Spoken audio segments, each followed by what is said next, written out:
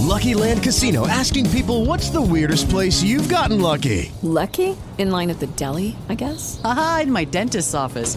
More than once, actually. Do I have to say? Yes, you do. In the car before my kids' PTA meeting. Really? Yes. Excuse me, what's the weirdest place you've gotten lucky? I never win and tell. Well, there you have it. You can get lucky anywhere, playing at LuckyLandSlots.com. Play for free right now. Are you feeling lucky? No purchase necessary. Void where prohibited by law. 18 plus. Terms and conditions apply. See website for details. Does spirituality need to have an ultimate evil? Let's find out.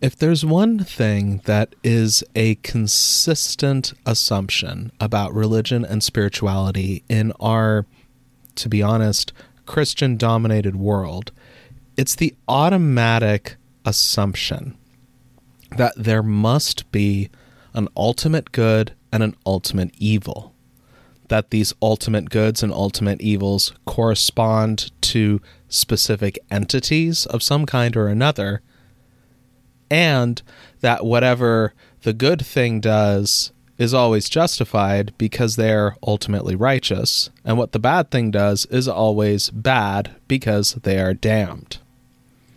If "take me to your leader" is the stock phrase for aliens landing on Earth, then you could also say that the stock phrase, in our current society's understanding of religion anyway, for a spiritual seeker would probably be something like, "take me to your God and devil." This, however, doesn't really describe the fullness of spirituality and religion in the world. It only really covers what you see in Christian and Christian-influenced assumptions. But as anyone who takes any amount of time to study things like indigenous religion and other forms of non-Christian and non-Abrahamic spirituality, you'll often find that good and evil is much more something that resides within what people do than necessarily specific beings. This is just as true in Nordic spirituality and many other modern pagan spiritualities. There may be adversarial, at times hostile, or even dangerous deific powers and other powers of other sorts, but they're not necessarily the root of all evil, the cause of all woe, or some kind of active tempter seeking to corrupt and undermine the whole of creation. What this means for modern practitioners is deep and profound. It's not an exaggeration to say that much of how we think about religion and spirituality is heavily filtered through particularly Christianity's heaven and hell kind of dichotomy, where God and the devil are always in conflict and always at odds with one another, and never the twain shall meet. There are other ways that this tendency, along with obsessions with more Christian understandings of purification, play out, such as, for example, within the New Age community, you have a strong tendency towards avoiding negative vibes and a whole sort of tradition, really, of spiritual bypassing that's based around not dealing with what's seen as more base emotions. That base emotions thing is also not something that's unique to the New Age world or even spirituality, really. The idea of human beings having an animal nature, a base self that has to be overcome, is one that is pervasive in all kinds of different modern philosophies. It's also something that I think shares a common origin and significant influence from this whole idea of there being a darker underworld evil force that is constantly struggling to bring down all that is light, good, and heavenly. Dispensing with the need for an inherent dichotomy of baked-in cosmic conflict really changes how you think about spirituality and also how you approach reality in general. And that's what this episode is going to be about. Over the course of this episode, I'm going to get into what I mean when I talk about a spirituality without devils, what that concept looks like, how a spirituality without ultimate evil might look, before I then unpack the actual character of the devil, such as they are within modern Christian myth and lore, before then also talking about how there has been something of a tendency among Nordic pagans and also society more generally to port over this heaven and hell, gods and demons kind of dichotomy onto Nordic myth, and why that doesn't really work. From there, I'll then wrap things up and touch on a few key points again, just to help, get everything into a nice, neat package. So let's kick this off. First with the core concept of a spirituality without devils. To give a nice sort of nutshell version of this, I think a spirituality without devils is any spirituality where there are no ultimate good or evil forces in the world. The various cosmic, spiritual, and earthly powers in existence operate based on their own logic, assumptions, and goals, and these are also products of their particular conditions, experiences, and developments over time. Morality, therefore, is assessed more on impacts and consequences than necessarily by being on the right side or in alignment with what is perceived as holy. What makes something holy or sacred is that it is of the powers. And these things do not necessarily always mean that holy or sacred things or acts are always good, beneficial, and justified. Now, this is not to say there is no right and wrong and everything is relative, but rather what defines right and wrong are the consequences and impacts of actions and decisions, rather than whether or not those actions and decisions were in pursuit of some larger abstract goal that has been declared as inherently moral or inherently ethical. Broader ideas like particular ethical virtues serve more as guides and points on a compass regarding ethical behavior than necessarily hard and fast lines that must not be crossed. What this means is the question of ethics and right and wrong becomes a matter of what these actions do for people and living beings, what the consequences are of particular choices on human and non-human intelligences of all kinds, and what kind of world it leaves us with once the dust has settled from a particular course of action. What this also means is that responsibility for actions falls on the people who engage in those actions. They may be motivated by particular ideological, ethical, or spiritual systems that influence the way they interpret, understand, and respond to the world around them. But at the end of the day, they are the ones who chose to take the actions based on those interpretations and understandings. Living beings are free to make whatever lives we can as best as we choose, though not necessarily as we like, while also bearing responsibility for what those decisions mean for others and the world around us. This is why I say that this approach is not one that means anything goes and there are no rules or boundaries. Harm and consequences still matter, and who bears the blame for those harm and consequences are the people who carry them out, and also are the ones who should be shouldering the burden of repairing the damage that's been done as best as they can, however they are able to. What this means, however, is that the way we understand good and evil, right and wrong, and all these things is very different if you take out the possibility of an ultimate evil. When there are things that can exist as inherently good or inherently bad, then that means right and wrong is something that comes down to nature. This, by the way, is a sentiment that is not just limited to religion and Christianity. Frequently in debates over criminal justice, for example, you see the question of whether or not a person's criminality is something that's a product of their environment, which is what most social sciences point to, that circumstances and surroundings are what push people to make the decisions that they do, or if it's a product of one's inherent nature, which is something that's been prevailing for a lot longer than a more rehabilitative, circumstance-driven understanding of crime and its causes.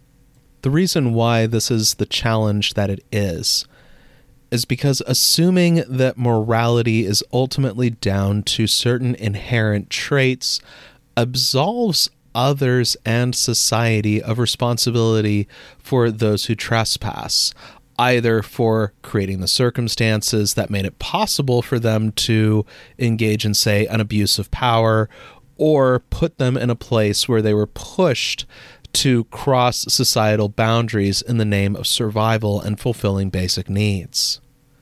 When we are all responsible for the circumstances that push people towards doing good, bad, or indifferent things, then that makes it harder for us to simply brush it off as, well, that's somebody who went too far. One great example of this kind of whitewashing that you can find in American popular culture is the tendency from around the late 1960s up until the early 2000s to treat members of the Ku Klux Klan, one of America's most notorious white nationalist hate groups with a long, bloody pedigree of brutal violence dating back to the aftermath of the American Civil War, as more of a fringe product of ignorant rednecks stereotypically portrayed as not knowing any better or being removed from society or in other ways a convenient outsider, someone who's not part of American society. Even though the historical record shows the Ku Klux Klan, up until the late 1960s, early 1970s, was an organization that regularly attracted the interests and attention of incredibly powerful and influential people. In the 1920s and 1930s, Klan chapters were just as common as groups like the Rotary Club and other civic improvement organizations, with members including dentists, doctors, judges, police chiefs, and all kinds of people in positions of power and authority. It's harder to argue that the people who become attracted to the Klan are somehow inherently flawed or not representative of the United States of America when you factor in that the Klan was, in many parts of the United States, as American as baseball and apple pie.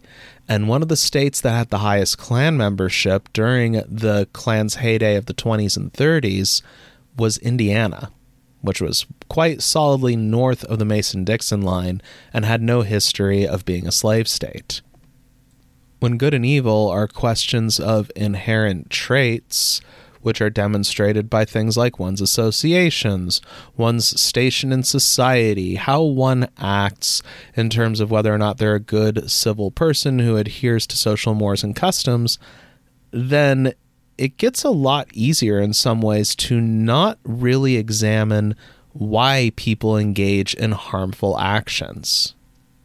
The phrase, "they were just a bad person," or "they had too much negativity," or "they were consumed by their sins," or anything like that, are forms of bypassing and excuses that allow people to avoid these bigger questions and address the underlying causes behind why the certain harmful or destructive deeds, organizations, or ideas are able to flourish. It also on the flip side, I think creates a kind of get out of jail free card for those who engage in grossly immoral actions while in positions of power and authority. If goodness, salvation, rightness, and holiness are all things that are conflated and treated as the same, and that those who hold spiritual authority also always hold moral authority, then it becomes really easy to say any actions committed by those in power are inherently justified, even if the action itself is grossly abusive and immoral.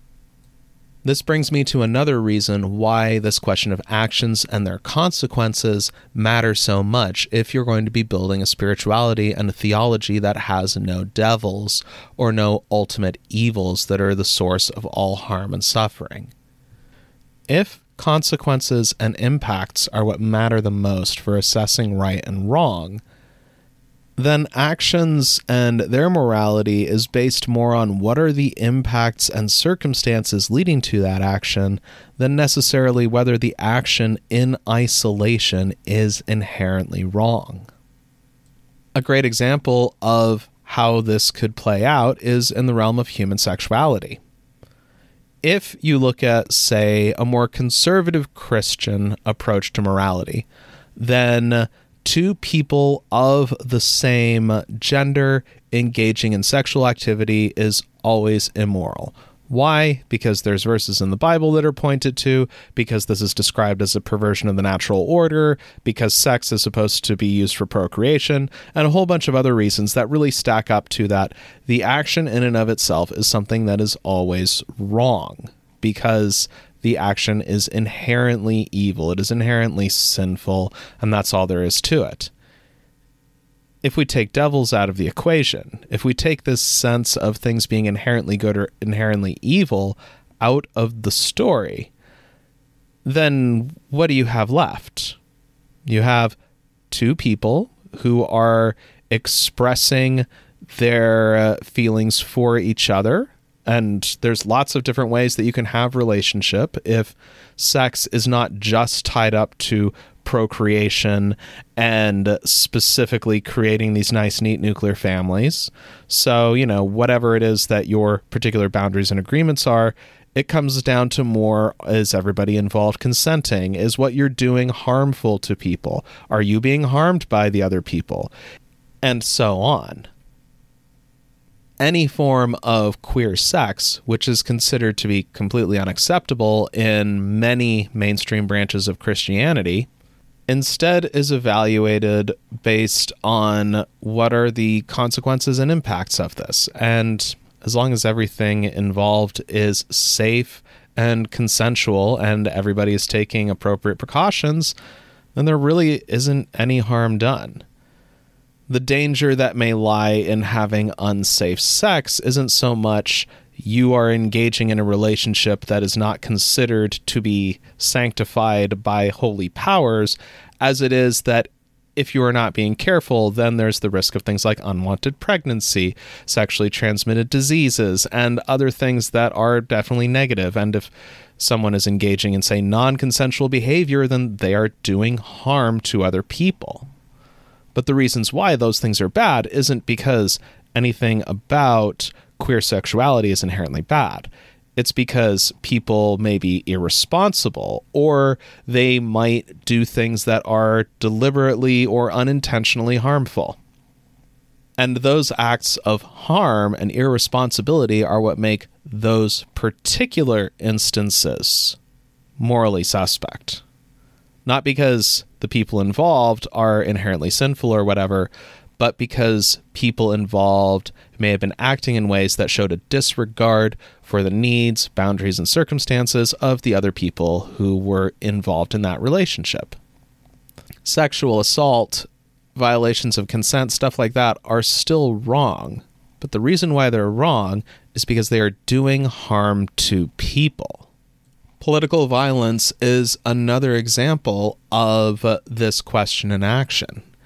If you are looking, for example, at people who are using the powers of political systems to maintain oppressive and destructive systems, then those acts of violence are wrong, because they are doing harm to people. They are threatening people's ability to thrive. They are making their lives absolutely miserable. Those things are all valid reasons for something to be wrong. In fact, the Volundark Vita, which is an entire saga in the Poetic Edda, gives a pretty powerful example of the idea in Nordic practice that you are actually justified to revolt against your oppressors and strike them down if necessary.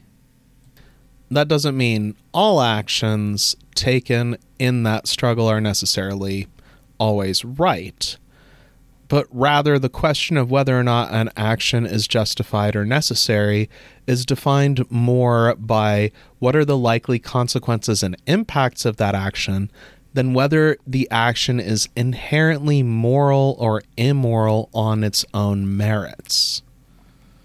More broadly, harm is sometimes necessary and sometimes, though not always justified, based on if the circumstances have made it necessary and allow for it. What also lends further weight to this approach and interpretation is unpacking the actual history of the concept of the devil, of an ultimate evil that is the source of all that is wrong within the world. So what is this character we call the devil?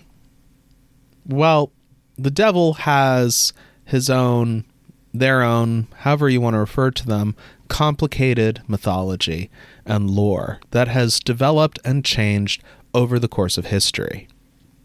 One thing I'd like to emphasize in this episode is when I'm talking about the devil here, I'm talking more specifically about the Christian devil. There's two reasons for that. The first is that the devil, as we know within Christianity, is probably the most prominent, widespread, and visible, as well as socially and culturally impacting example of this concept. And also because the Christian devil is a very different creature even from comparable characters that you might find in Jewish and Muslim practice. In many ways, the concept of a devil as this ultimate opponent of God is very much a Christian invention, and one that's not even that old as far as the history of Christianity is concerned. What I'm going to do here is first talk a little bit about these different concepts of the devil, before then diving a bit into the history of this figure of myth.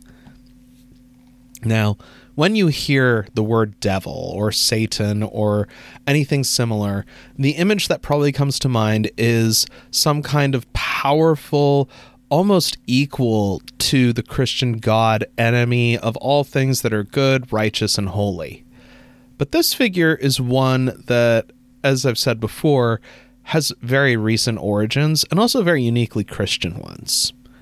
When you look into Judaism, for example, you have the figure of Shaitan, who particularly shows up in the book of Job and serves as God's prosecutor, if you will, his official tormentor, a being who God makes a deal with in the book of Job to torment Job and test Job's faith.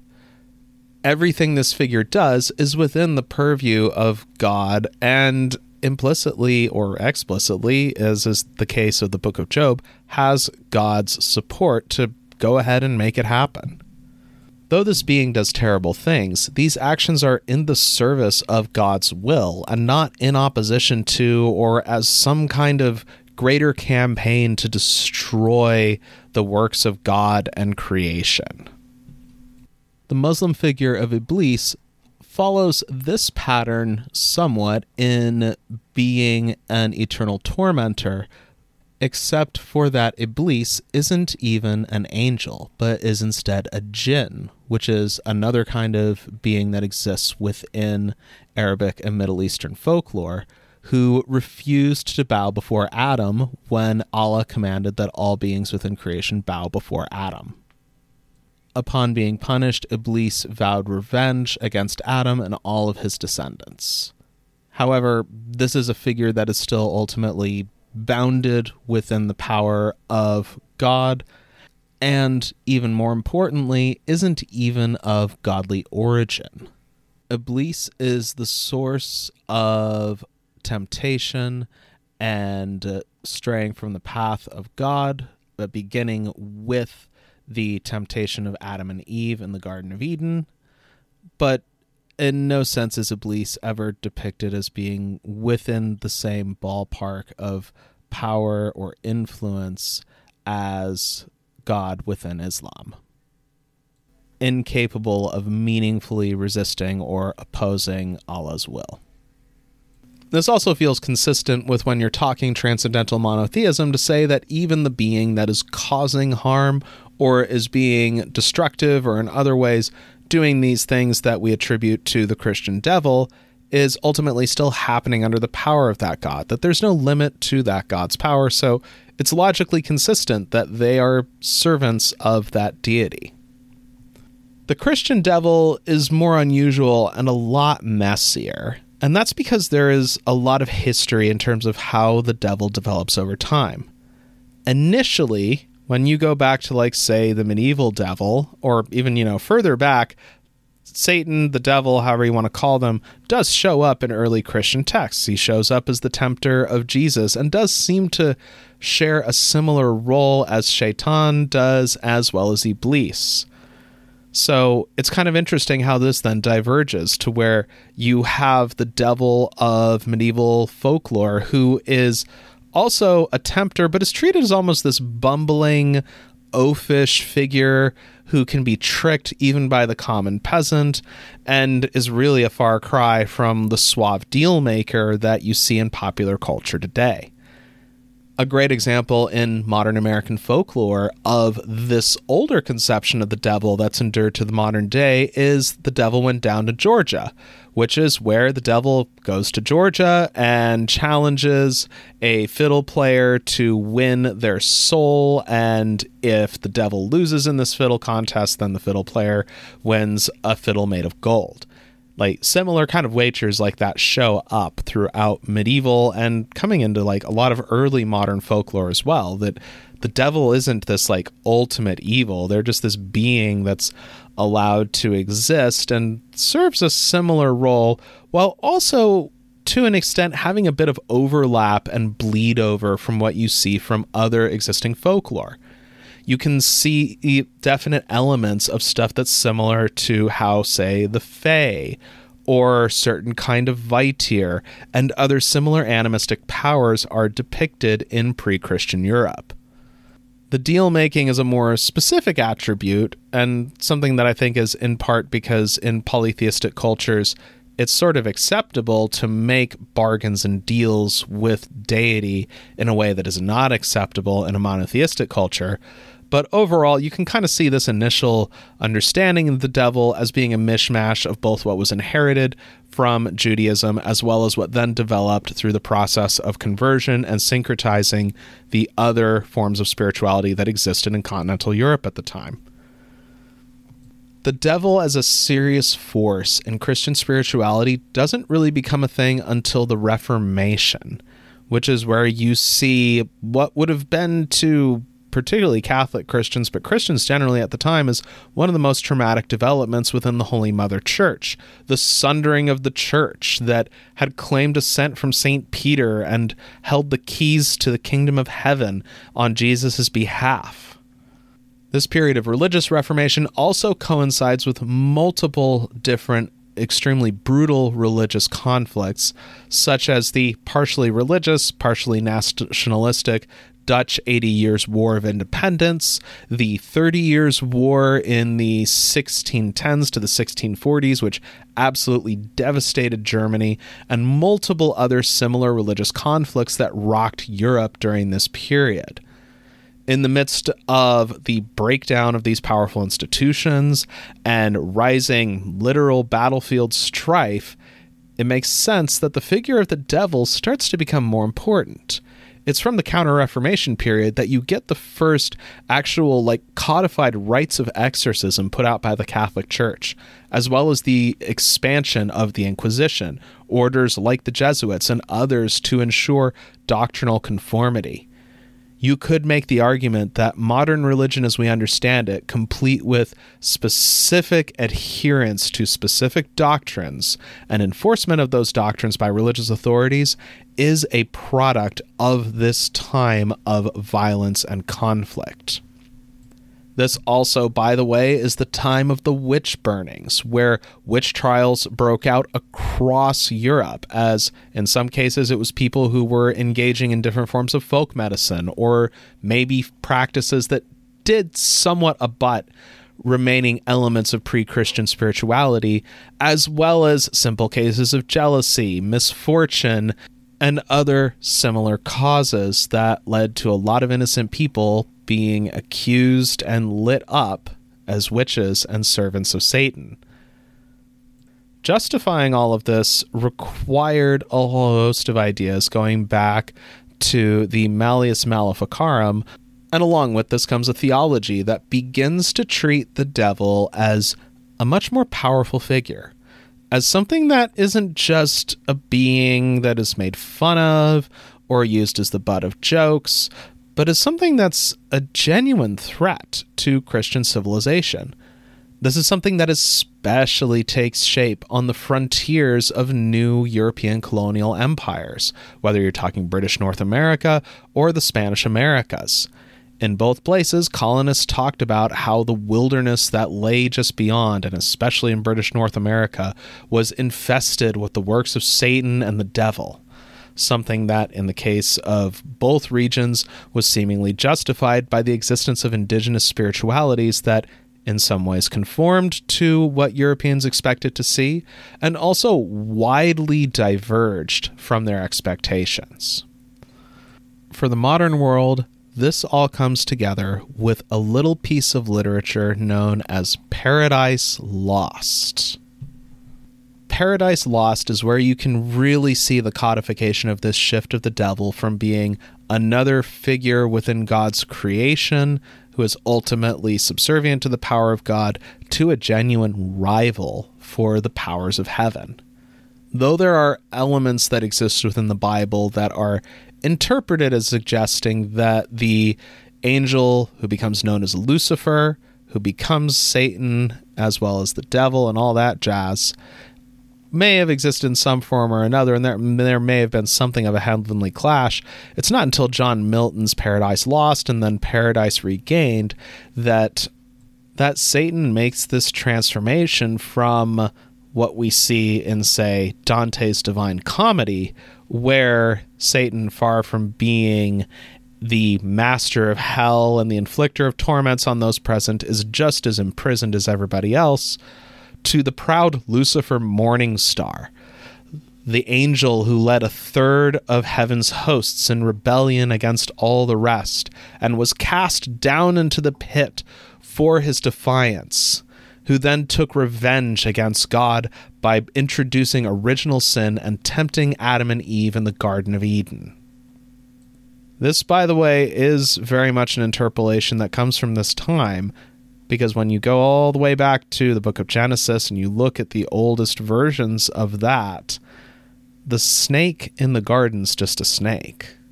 And there's certain elements of almost like a just so story that the snake had their legs struck off by God for tempting Eve to eat from the tree of knowledge of good and evil. There's also this whole thing where the Elohim, which is the Hebrew word for the plural of God, so gods, lament that if these humans can eat from the tree of life and the tree of knowledge of good and evil, then they will become like us as gods. Lucifer Morningstar, now named as Satan in Milton's poem, is a very different character and is a far cry from Dante's powerless victim, from the butt of medieval humor. This is a being that is capable of genuinely threatening God's creation. And of course, Milton, like any good author in any time period ever, particularly ones working in myth, couldn't resist the opportunity to put some of the opinions he didn't like and disagreed with in the mouths of Lucifer. Things like equal rights, democracy, and all this other stuff that had been advocated by the Levelers during the English Civil War, which happened a bit before Paradise Lost was actually written. So, that is something that's in the air and part of the context of that and Cromwell and everything else. This is what gives us the modern form of Satan as we know it. And from here, you get a figure that is held up as an inherent adversary, a force that is threatening to creation and everything it represents. So, maybe you're wondering, is this something that is as unique to Christianity and its particular history as I'm suggesting? Maybe, just maybe, there might be figures you could describe as devils within Nordic myth. Though, as we'll soon see, it takes a lot more somersaults and backflips to get from figures like the Jotnar and Loki to something you could actually describe as being this kind of devilish opposition force. So let's talk a bit about that. Because so far I've been talking a lot about this broader theory of a theology without devils and giving the example of how the concept of a devil is something that's deeply embedded in Christianity. This is definitely the part where more than a few listeners are probably going to go, but what about the gods and giants? What about the great clash that is at the heart of Ragnarok?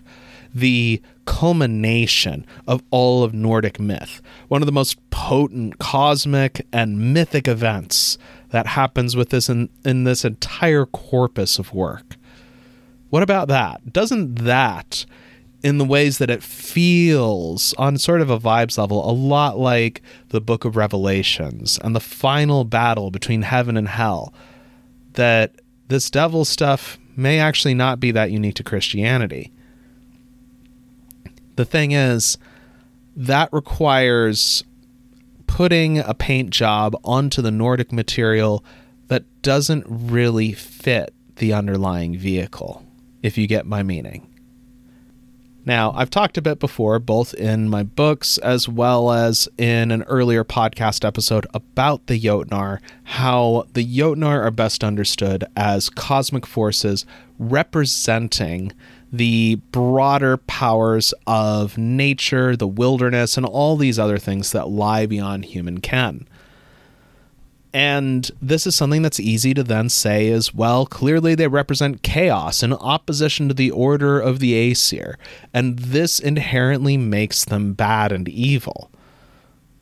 But the Aesir and Jotnar don't really act this way towards each other. Like, this is something that I think is very important that gets missed. When we talk about the heaven and hell myth that you see within Christianity, the angels and demons kind of dichotomy, angels and demons are enemies, and never the twain shall meet. You don't see stories like, for example, Good Omens, where angels and demons have friendly relationships until the last 100 years or so of popular media and culture. Now, granted, there could be somewhere that is an exception that proves me wrong there, and I'm totally open to being proven wrong on that, but generally speaking, these are two forces that do not mix, that exist in opposition to each other like oil and water. That is not true of the Aesir and the Jotnar. Exhibit A, Odin and his brothers, who are, by the account of Snorri Sturluson and other sources, like within the Poetic Edda, are the grandchildren of Buri and Bor, who both, based on accounts within Snorri's Prose Edda, intermarried with existing Jotnar who lived in the time of Ymir. So by the time you get to Odin and his brothers, if you're going to try to do this based purely on bloodlines, then Odin and his brothers are all probably 3/4 Jotun and only 1/4 whatever Bor and Buri were. Exhibit B is Odin's son Thor, as well as the god Tyr. Thor is famously described as being the son of Odin and Jord, the Jotnar of the earth. So clearly there's not only no particular hard lines that say Aesir and Jotnar shall never meet, because if there were, then Thor wouldn't be a thing unless we're talking some really, really weird divine procreation, which, hey, Heimdall was born of 9 mothers, and you can explain that biology however you want. It doesn't really track with what we know in the material world, and probably involves some very interesting cosmic shenanigans to make it work. But leaving that particular bit aside for a minute here, that Thor is able to be a product of this relationship shows that there's nothing that really says these things are not inherently supposed to come together, that they are cosmic opposites in some fundamental way. Tyr also, very importantly, is the son of the Jotnar Heimir. So he's not even related by blood or even necessarily by marriage to any of the other Aesir, but he's counted as so much of one of the Aesir that he was the one willing to sacrifice his hand to bind down the wolf Fenrir. Tyr's mother is not listed anywhere, so it's certainly possible that maybe in some sources that's how that works. But it seems, if we're going off of his one known parent, Heimir, that Tyr is a member of the Aesir by affinity more than by blood right or marriage. That suggests groupings like Aesir, Vanir, and Jotnar are not so much hard and fast cosmic lines that are drawn between these different forces as they are social groupings among beings of similar nature, power, and influence.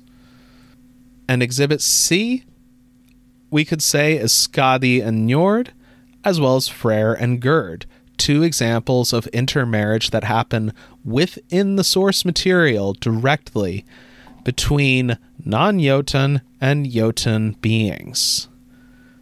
As I covered in the first explainer, the story of Freyr and Gerd is something of a love story, filtered through the expectations of the time period when this stuff was written, because the negotiations definitely get quite a bit hairy between Skirnir and Gerd.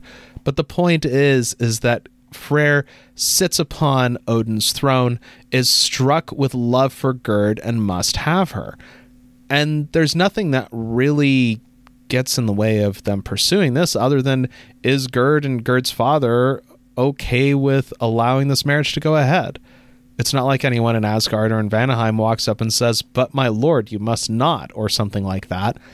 Freyr sends forth Skirnir to do the negotiations, and once they're resolved, on to wedding bells and a happy couple. With Skadi and Njord, we see not just that intermarriage is a thing that's possible, but also that there's deeper customs that everybody really seems to respect, because their marriage is one that's born out of Weirgild. Weirgild is the idea, and this is something that is critical in Fire and Ice practice now, that every person has a certain value, and if you do harm to somebody, then you must offer recompense to the people around them who are impacted by that harm. Such as, for example, you get into a drunken brawl with your neighbor one night and you break his wrist. So therefore, the Weirgild you have to offer is to do labor on your neighbor's farm until the wrist is healed.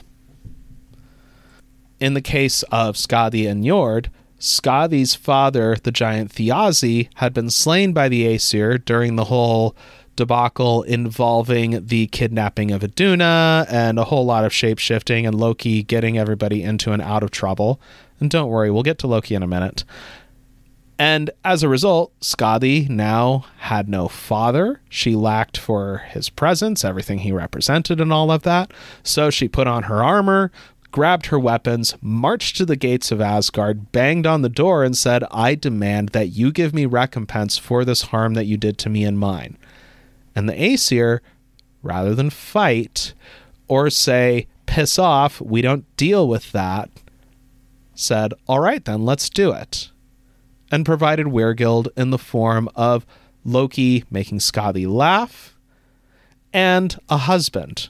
Although she was only allowed to pick that husband based on his feet.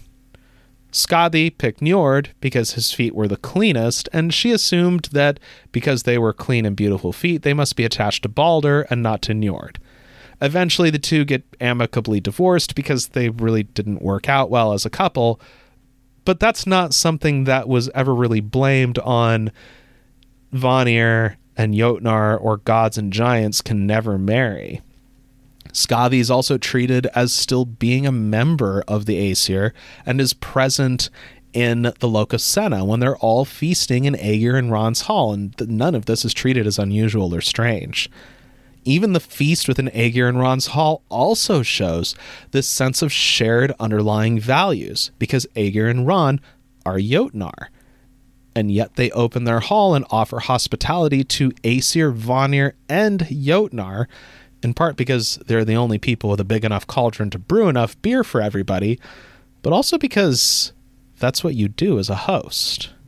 And part of establishing and affirming social relationships in that society was holding these kind of feasts and other social events that brought people together in the sharing of food and drink and time and company and all kinds of other things. So what about Loki, the god who is often blamed as the architect of Ragnarok, the great enemy of the Aesir who betrayed them, almost a heathen Judas? Judas is actually a good place to start with this. Now, as Azra Sotolaro, who writes for On Black Wings, and I've got a link to this particular article available in the episode description below, is that Snorri goes to some pretty considerable lengths to make the Nordic myth fit into a concept Christians had known as natural religion, which was this idea that societies who were sufficiently sophisticated, intelligent, and moral would stumble on something that looks kind of a lot like Christianity without ever hearing about Christ, and therefore that meant they were ripe for missionary work and conversion, because clearly they're already halfway there. We just got to paint a Jesus fish on top and then we're good, right? Loki easily fits within this frame, but not as Satan, because we have to remember Snorri's writing a little bit before Dante did the Inferno and the Divine Comedy. Granted, I'm not going to say that Snorri was reading Dante or anything like that. I don't have anything to prove that. But he was living in this environment where the figure of the devil wasn't the big villain. Let's go back to Dante for a minute and remember that Satan is not alone in the deepest circle of hell. He is also with the most prominent betrayers in history, which, according to Dante, were Brutus and Cassius, the two Roman senators who helped assassinate Julius Caesar, and Judas Iscariot, the disciple of Jesus who sold out Christ to the Romans for 30 pieces of silver. And Judas is the one who I think is more relevant when we're talking about Loki, because the role he plays is as the one who is brought into the fold before then becoming the betrayer of everything they stand for, as opposed to necessarily an oppositional figure from the start. I mean, Loki and Odin are even blood-sworn brothers. One of the best examples of this is in the Locus Senna, where Loki turns to Odin and says, "Excuse me, Allfather, but you once swore that every time you take a drink, I will as well." To which Odin begrudgingly accepts that Loki has to stay in the hall and then get extremely drunk and talk trash on everybody present.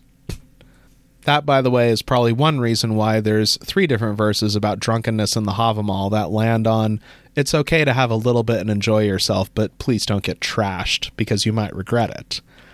Nothing better shows the inherent evil of Loki and foreshadows this treachery like the birth of Loki's children, namely Hela, Jormungandr, and Fenrir, 2 out of 3 who are immediately described as being dangerous enemies of the Aesir. But is Loki fully unjustified in his actions? Is he just some kind of backstabbing traitor who turned on those he was sworn to after birthing the instruments of their demise? Well, let's look at that a bit. Throughout myth, Loki is a causer and solver of many different problems. Loki, for example, is the reason why the great defensive wall gets built around Asgard. Loki's why Odin and Thor have their mighty spear and hammer. And Loki's also been important for resolving many other problems and challenges facing the Aesir. Now, in many of those instances, except for the case of the wall around Asgard. Loki may be the cause of these problems, but they also solve these problems, and in this way fulfills a similar kind of trickster role that's also played out by Odin, who, by the way, absolutely engages in oath-breaking, backstabbing, violations of hospitality, and all kinds of other stuff just when he was stealing the meat of poetry. If anyone scans closer to the modern Lucifer, I think you could make a strong case that it's Odin as a Lucifer who beat God, than as Loki, the maker and solver of many problems. Loki has also, in their defense, had wrong done to them. Fenrir was bound not based on anything the wolf did, but based on the fear of the Aesir that the wolf might do something. Jormungandr was cast into the sea the moment it came out into existence, and begins its feud with Thor not because of any kind of inherent animosity, but because of a little incident in the Heimsvitka where Thor goes fishing and throws out a bit of bait consisting of an ox head and manages to snare Jormungandr, and then when Jormungandr won't let go, Thor takes his hammer and nails Jormungandr's head to its tail, which, ow. And then you have Loki's 2 children who are slaughtered at the end of the Lokasena as punishment before Loki is then thrown into the cave with the snake. Now, Loki does also imply that they have some culpability in the death of Balder, and that is something that can be debated in any number of different directions. But even in that case, what seems to be true when you look at the different myths of Balder is that Loki's role, if any, was more as fulfilling their status as an instigator and upsetter of circumstances than deliberately seeking to lay Balder low and slay them. Loki, by the time of Ragnarok, is a being that, whether or not you agree with the treatment they've received, one who does, within Nordic morality and myth, have every justification for seeking revenge against the beings who did them so much harm after welcoming them in as one of their own. Loki, like Fenrir, did not set out to become a foe of the Aesir at the final battle of all worlds.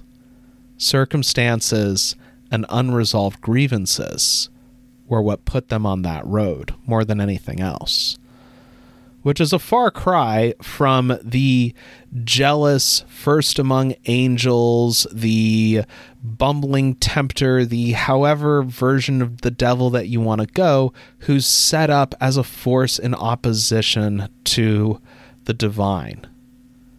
Loki is one of many gods, as are all the others, and none of the gods are inherently good or bad in what they do. So it doesn't really fit to make Loki or the Jotun into Urzat's devils and demons when the relationship really just doesn't fit at all. When a better description of the conflict between these powers is more a breaking down of existing social mores, tendencies, and systems for resolving conflict, then it is proof of some kind of inherent clash of good and evil, order and chaos, and all that. So to circle things back around again, a spirituality without devils is something that is central to Fire and Ice practice, and is also a concept that I think shows up throughout different forms of pagan practice in different ways and different understandings, though not necessarily with this specific articulation. What it means is that we have freedom while also having to take care of the consequences of our actions. Right and wrong are something that we decide based on impacts and outcomes, rather than adherence to abstract values which may or may not even resemble the world as we know it now, or even the world as it existed then. There's also, as I've described over the course of this episode, no real need to have a devil figure. Devils are a thing that emerged out of Christianity and its very specific history, conditions, and challenges. There is also nothing in Nordic lore supporting importing this idea into our spirituality. And I honestly think doing that causes more harm than it solves, and creates excuses for repeating so many mistakes committed by organized mainstream religion that we really don't have an excuse to repeat. I think we should all know better than to put too much weight into an idea that is based more in power and control than meeting people's needs. And I hope that continues to be the case for heathenry, paganism, and other similar kinds of spirituality going into the radical future. Heathen practice, We have head on no over devils, to onblackwings.com, and we have no need for them. where you can find articles, And with that, classes, this is Ryan resources, Smith at The Wayward and more. Wanderer. This podcast Signing was created off. and produced by Ryan Smith. Thanks for listening. Lucky Land Casino, asking people, what's the weirdest place you've gotten lucky? Lucky? In line at the deli, I guess? Aha, in my dentist's office.